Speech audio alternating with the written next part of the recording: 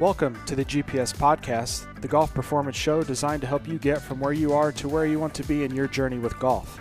I'm your host, Trey Carpenter, and each week I will bring in guests who can inspire and motivate you to take your next step in golf. Follow or subscribe wherever you are listening to this podcast so you can get new episodes each week. Without further ado, let me introduce this week's guest. This week's guest is the 2021 Colorado PGA Teacher of the Year, former Hank Haney, or I guess all the time Hank Haney disciple. We got connected this summer through a junior golfer and have gotten to know each other a little bit. So excited to welcome Leighton Smith to today's podcast. Thanks, Trey. Excited to be here, man. Appreciate you having me on.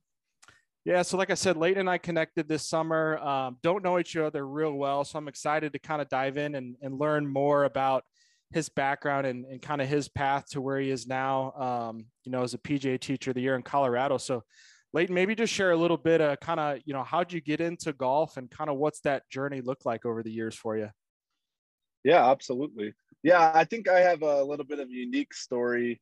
I started golf pretty late comparatively to my peers, but I was a junior in high school at the time, and I was pretty into football and lacrosse. And in Colorado, football and golf are played in the same season in the fall. So I picked it up in the summer going into my junior year. And I had a neighbor on my street who played, and I picked it up, played with him a few times. I was like, I freaking love this game. And so pretty quickly, I gave up football, which was like a big life choice for me at the time because I was going after that. But got into it and played really well kind of off the bat, enough to kind of get me on the varsity my senior year. And from there went right into, in Colorado Springs, we have a PGA golf management program. So I joined that program at UCCS, and kind of the rest is history from there. That's where I got into the competitive playing and obviously into the teaching and coaching side as well. Yeah, awesome. So talk a little bit more about, like, you obviously love golf, right? Like what made you want to teach? What is it about golf that's kind of kept you engaged over the years? Yeah, I love that question because for me, it's really easy. And that's what I love about meeting other golf professionals or just anybody in the industry and what gets you in it. And for me, it wasn't necessarily a day one thing, but I'm a relational guy. I love meeting people. I love getting to know people's goals, whether it's golf or not. And I just found that through playing golf, and being obviously kind of leading myself into the industry, it's just, this game is all about conversation, and whether it's competitive and you're having a beer or a drink after the round, or whether it's just you're playing and you're both talking through the pros and cons of the game or your work week or school or whatever it is. So right off the bat, just what golf provides kind of gave me this platform just to start my coaching career. And I remember on one of the first days of class at University of Colorado, our pro at the time, or our director, was Ed Kelbo, who he's since passed, but he was a legend. And I remember him just asking people the first day, it's like, raise your hand if you want to be a head professional. And like 70% of the class raised their hand. And, raise your hand if you want to be a general manager and club fitting, yada, yada, yada. I remember I had no idea at that point, but I just never raised my hand. And then he kind of got to the end and he's like, Leighton, you never raised your hand. I was like, I don't want to do any of that. I was like, I love business, but I only want to teach. It's all I want to do. And I was the only guy in the class that way, which I remember at the time, I'm like, maybe I have this all wrong. But little did I know, 10 years later, I'd be teaching and self-employed. So it's pretty cool. Yeah, I had a brief stint working in a pro shop, and they always say, if you want to play golf, don't get into working in the golf business, right? So how often do you get to play now, and kind of what's that look like? Do you still get to play competitively? Like, how's that been over the years for you? Yeah, love it. And again, back to that program, and as you nailed it on the head, I remember just whether it's mentors or alumni from this program are like, hey, you're working in the shop, you're not going to want to play. And fortunately, I have a couple of friends here locally in Colorado Springs who are professionals as well. And we all said, we don't want to be that guy. We don't want to be 40, 50-year-old and just be wiped out on the game and say, hey, we never played. So right now I have 2 young kids at home, and that's definitely shifted my priority. But in the summer, the grind of summer, I'm not playing all that much. Definitely a couple times a month or get out and play with a client. But in the shoulder seasons, which we're in right now, I love fall golf. So I mean, I'm swinging as much as possible, and I value, especially as a coach, I have to kind of be sharp. I have to be able to control the ball flight. I believe in always being really good with a wedge, just because if I blow some drives right, that's one thing. But if I can recover and scrap for par as a teacher and a coach, that's valuable. So I believe in kind of keeping a sharp craft, and I love to play, and I can't see myself ever going weeks or months without touching a club like some of my peers for sure. Yeah, that's awesome. So who's been, or, maybe a couple people that have been inspirational or really helpful in kind of your path as a teacher that you've learned from over the years? Yeah, another great question. So a few, I would say, I started my career teaching with Hank Haney. At the time, it was the Hank Haney International Junior Golf Academy, and that was my first. I taught kind of all through college, and had internships and whatnot. But being able to just experience how quickly he could, help someone control their ball flight. At that time, he had just finished coaching Tiger Woods, so he was hot on the scene. But that was huge, just from a kind of a philosophy standpoint. I had no philosophy at that point in my career, and since have built it. I imagine it'll continue to change, but he was the first one who just told me, like, positions are basically one thing, but everyone's going to swing it a different way. And if they're hitting a low hook, how do you get it high and moving to the right? Basically doing the opposite. So that was and still is inspirational. And this day and age in social media, like, it's allowed me to connect with a few people and just even see how they teach and coach. Chris Como being one, Boyd Summerhays. I just love to follow those guys if anyone out there hasn't followed them yet. But yeah, I think that's the neat thing is I have a few people here in town in Colorado who I admire teaching wise, but the social media world, I mean, George Gankis is a perfect example. Like, that influence in that world. And if you're good at your game, where that can take you. So definitely a little bit of everything for that question. Yeah, totally. It's, over the years, social media has made the world smaller and we have so much information that we can access, right? And like, I can learn from people that I would have never been able to otherwise learn from, right? Like, you and I probably wouldn't be sitting on this podcast via Zoom right now, having been connected if it weren't for the pandemic, right? Like, Yeah. everything kind of happens for a reason, and, you can either embrace it or you can pout about it, and figure out ways to make it better. So, again, appreciate you joining today. So let's talk a little bit more about kind of your business. You've got this kind of brand known as The Tribe. Maybe talk about The Tribe, and kind of how you've come up with your philosophy and made it yours, and what's that look like right now? Yeah. Again, and it's just a privilege to be on the show with you. But for me, I knew when I wanted to teach, and I'd obviously seen it done a lot of different ways at the academy with Hank Caney or other guys doing private lessons. And there's so many ways to do it. And I don't necessarily think my way is the best way. But I remember early on in my career when I wasn't self-employed, just thinking like, there's got to, like, seeing, tidbits, just as I'm sure you or anyone has in their respective fields of, man, I love that concept, or I don't love that. I don't want to be that guy. But for me, I had an aha moment. There's a company now, it's grown, but it's called Orange Theory Fitness. And have you heard of that? Yeah. Yeah. So at the time when they came out, it was really new. Not many people had heard. I was still working for the local First Tee at the time. I was their director, and I went into this place to try to get a workout in. And I went in and they were like, hey, what's your goals? How many times a week do you want to get in here and work out?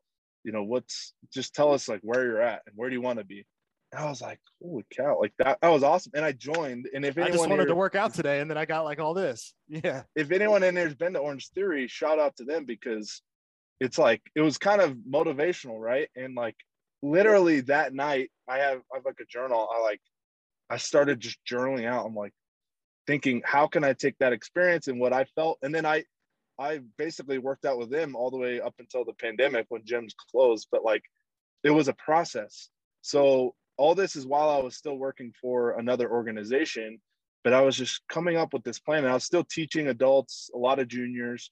But I was like, it was just hour at a time. You know, they pay me X amount, they get an hour, they can text me when they want another lesson. And it was fine. Status quo for any other pro in the area, it seemed.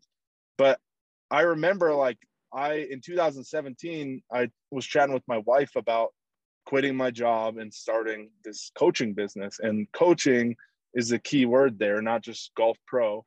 But the tribe is built around that experience that I had at Orange Theory, and it's process driven. And what I mean by that, it's meeting people with where they are at the moment.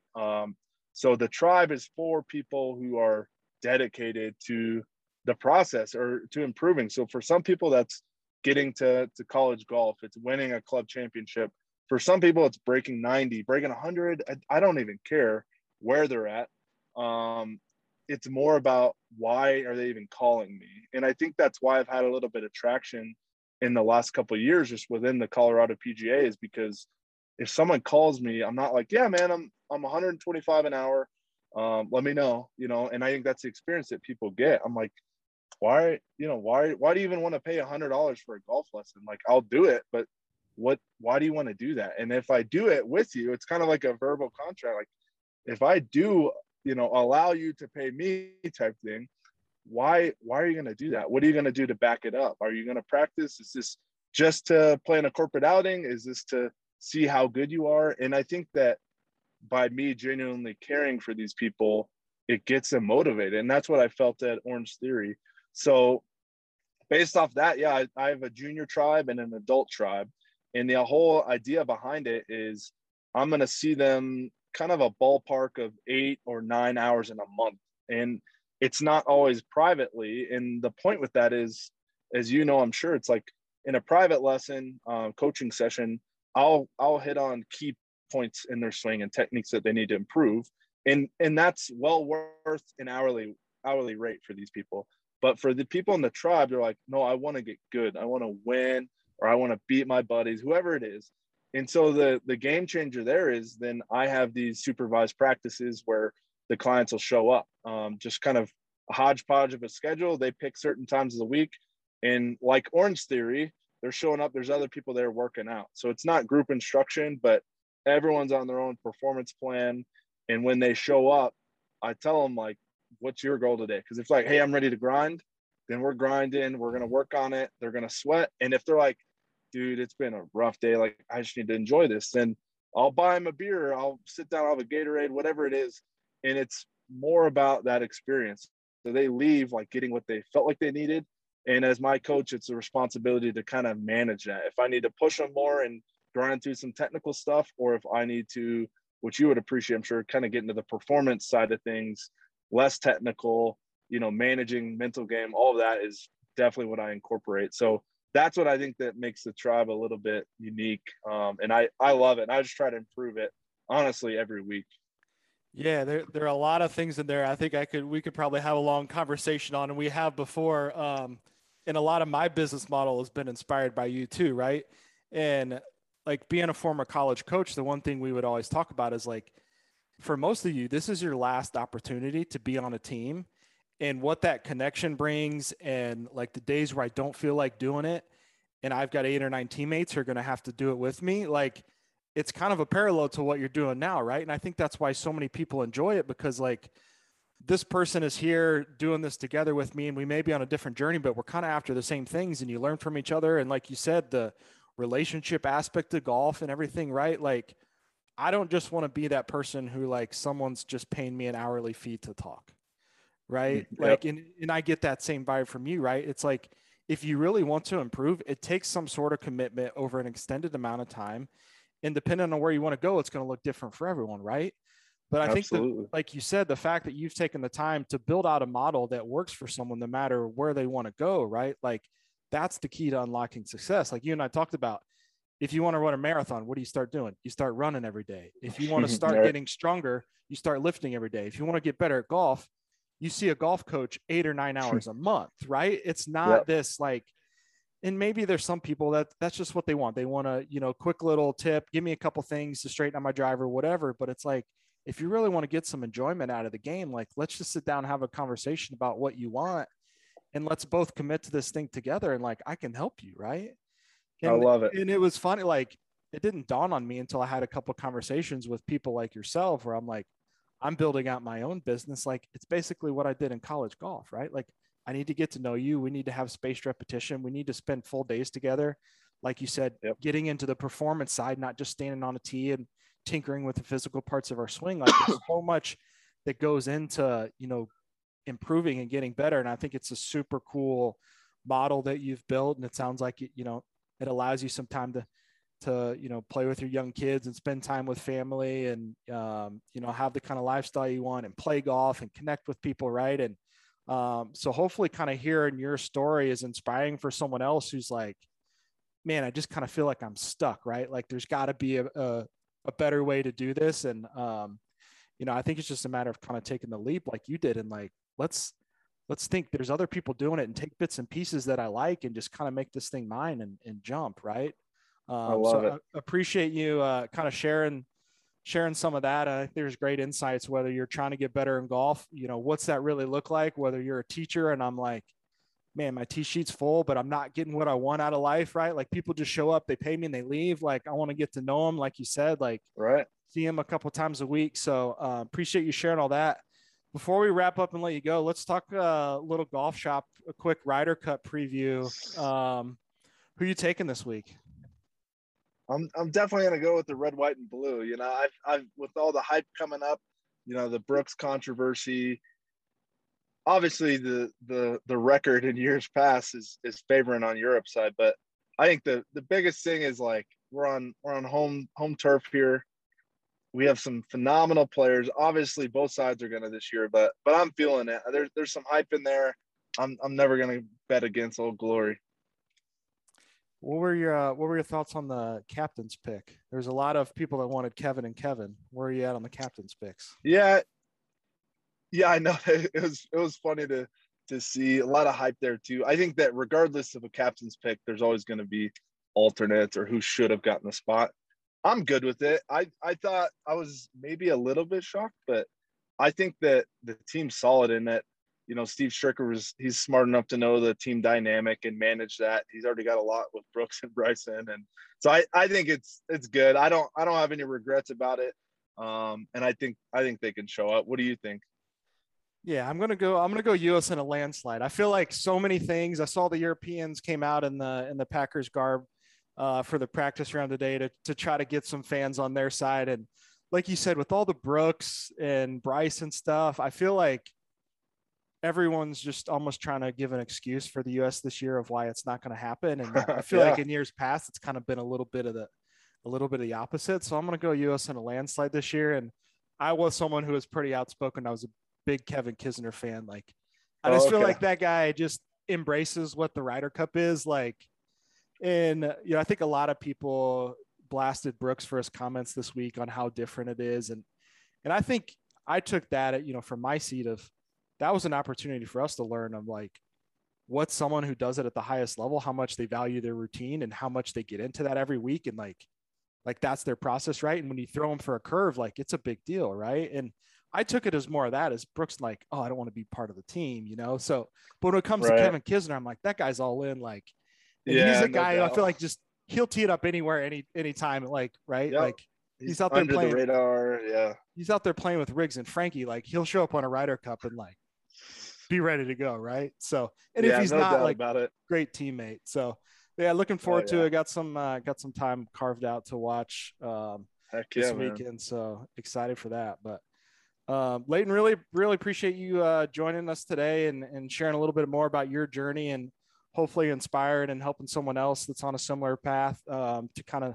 take the next step or think outside the box. So appreciate you joining us, and we'll drop some more information about Leighton in the show notes so you guys can check out the tribe and what he's up to. So Leighton, appreciate it, and take care and best of luck with the kid on the way. Thanks, man. Appreciate it. And congrats on launching the podcast. Look forward to all the future episodes. Awesome. Appreciate it. Take care. See you, man. Thank you for listening to this week's GPS podcast. Don't forget to follow or subscribe so you never miss an episode. If you enjoyed this episode, please leave a review and share it with someone you know who would benefit from listening as well. Remember, if you want to go fast, go alone. If you want to go far, we'll go together.